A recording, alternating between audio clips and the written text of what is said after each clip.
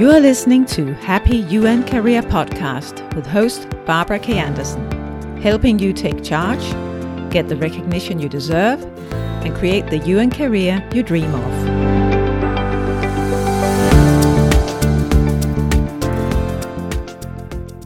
Hello and welcome to this episode, which is all about taking action. In all the episodes until now, I've offered you ways to reflect on what works and what doesn't work in your career and work life.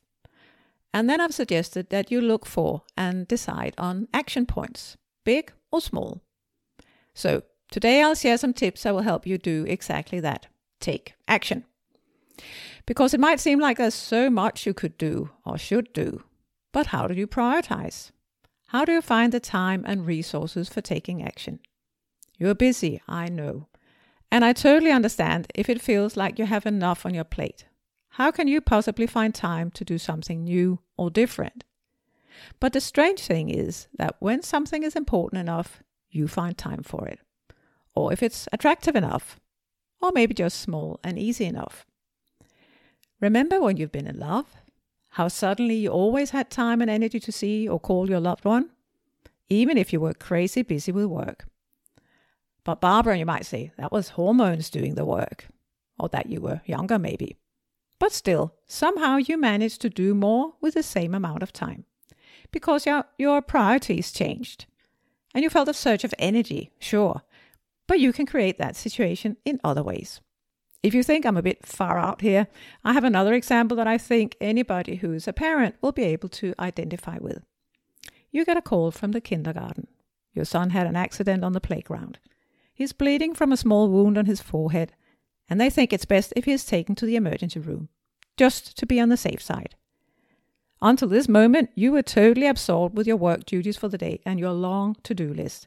Now suddenly, you have no problem changing your priorities. There's no question that you have to go to the emergency room. And you quickly prioritize what tasks can be dealt with by phone in the car, what can be handed over to a colleague, and what can simply be postponed or written off. What happened? All your work tasks are the same, but you are thinking around the tasks and your prioritization changed. You can make this happen yourself without accidents on the playground. So if you know that there are things you want to take action on for your own UN career project, I'll give you 3 simple and concrete steps to follow. First step, set small, achievable goals. So now it's time to define action points from everything you discovered in the last episodes. Make a list of things you know will make a positive influence on your career and work life. Select a maximum of 3 things you'd like to take action on now. There may be several other important things you'd like to do, but you can't do everything at once. This point is very important. If you try to change 7 or 15 things at once, you won't succeed. You'll be overwhelmed and there's a big risk you'll give up on the way. And then you'll feel deficient and deflated and have no energy to move on. Believe me, I've been there many times. There's no reason to put yourself in that situation. So instead, select 1 to 3 things that you want to start with, depending of course on the complexity and time involved. And by all means, do look for the low-hanging fruits. It's always a good strategy to start with something that could give you a quick success and feeling of progress. This will energize and inspire you to keep up with whatever it is you're doing to create a happier career and work life for yourself. So, for example, from the What Drives You and What Drains You exercise in episode 3, was there something that makes you happy in your work that you'd like to have more of? And is there a specific action you could take to implement that? Or from the Wheel of Life exercise in episode 6, was there a specific action you could take to help you create more balance between the important elements in your work and private life? Or was there one of the activities I mentioned in episode 5 on feeling stuck in your career that would be helpful for you? For example, creating a regular structure for finding and applying for vacancies, or finding a mentor, or activating and expanding your network. Whatever the action points you choose are, make sure to write them down so you get an overview.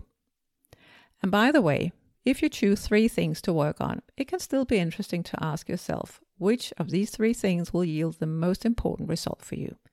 Again, just to be clear on your priorities if you're pushed in terms of time and resources. The second step, that's to be specific. So you make the action points you write down very specific. The more specific you are when you define an action point or task, the easier it is for your brain to get started on the task, and the less overwhelming it seems. An example could be the one I shared in the last episode about me needing to prioritize time to relax and have fun. I knew that would be a nice thing to do in itself, but I also knew that it would help me re-energize and be more effective with my work. So it was definitely worthwhile seriously thinking about how to make that happen. But just wanting more time to relax and have fun was too broad to be a real action point. It was much more helpful to think about in what concrete ways that I have fun.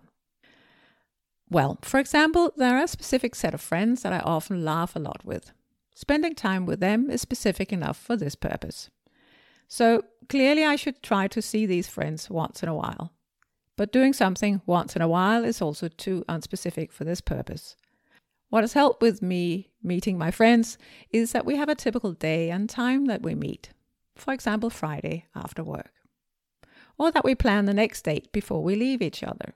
Then it's in the calendar and we don't have to worry about it. And once it's in the calendar, we do it. And it's always a good experience.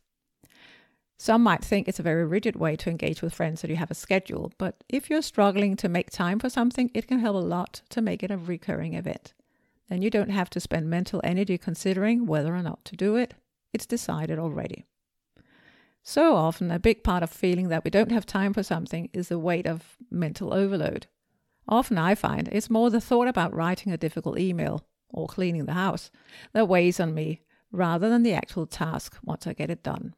Maybe you recognize that. And then the third step, plan the time. So when you plan, consider how much time do you need specifically, and how much time can you set aside? Can you spend 15 or 13 minutes a day, or an hour every week? If this feels too overwhelming still, ask yourself what's the smallest possible element you could start with. So could you set aside 1 hour a week to look for interesting vacancies and work on your CV and cover letter? Of course, if you want to do a serious application, you need to spend more than 1 hour. But if your CV is polished and up to date, it will significantly speed up the process when you need it. Or could you set aside 30 minutes a week to reach out to someone from your network that you haven't been in touch with for a while? For example, Friday mornings at 8. You know what I'm going to say. Consider finding someone who can help you prioritize your action points and make them really clear, specific, and tangible so you know that you will accomplish them. And then I actually have 2 bonus tips for you. Measure what you do. You know this from your work already. What we measure gets done. Make a clear way of documenting and measuring how you do on your chosen action steps.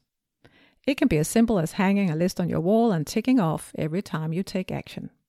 That builds accountability and helps you prioritize the action you want to take.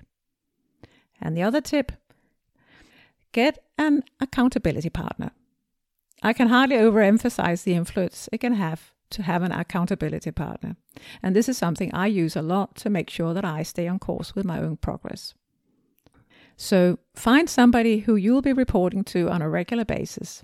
Just the fact that you're reporting on your progress will help you stay on track. And finally, remember this question. If you start now, what difference could you have made for yourself in 6 or 12 months? I wish you lots of luck with your action steps. Make them small and concrete so you can succeed. Remember, if you want to review what we talked about today, check out the full show notes at barbarakanderson.com/7. There you can find all the details of the steps I've just described. Again, that's barbarakanderson.com/7.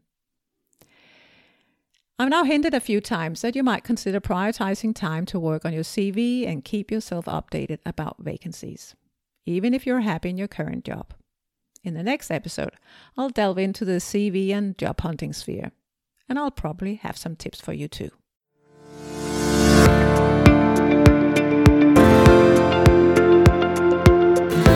Thanks for tuning into Happy UN Career Podcast.